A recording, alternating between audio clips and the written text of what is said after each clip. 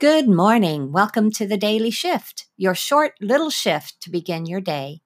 Just a thought to nudge you forward and keep you primed to enjoy whatever may come your way. Yay! Examine yourself for triggers. Whatever you allow to trigger you, you allow to take your power. We all know what triggers are. Those things that get our blood boiling in a split second or shut us down out of an overwhelming and sudden sense of fear.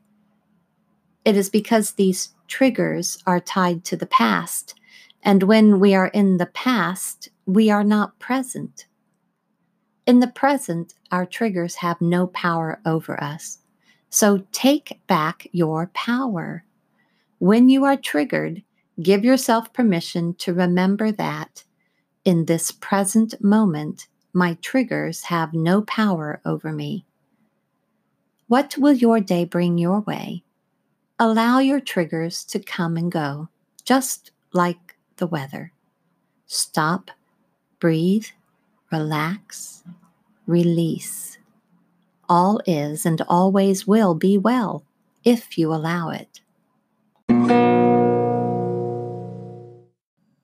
You've been listening to The Daily Shift with your host, Jean Hamilton Ford. Join us again tomorrow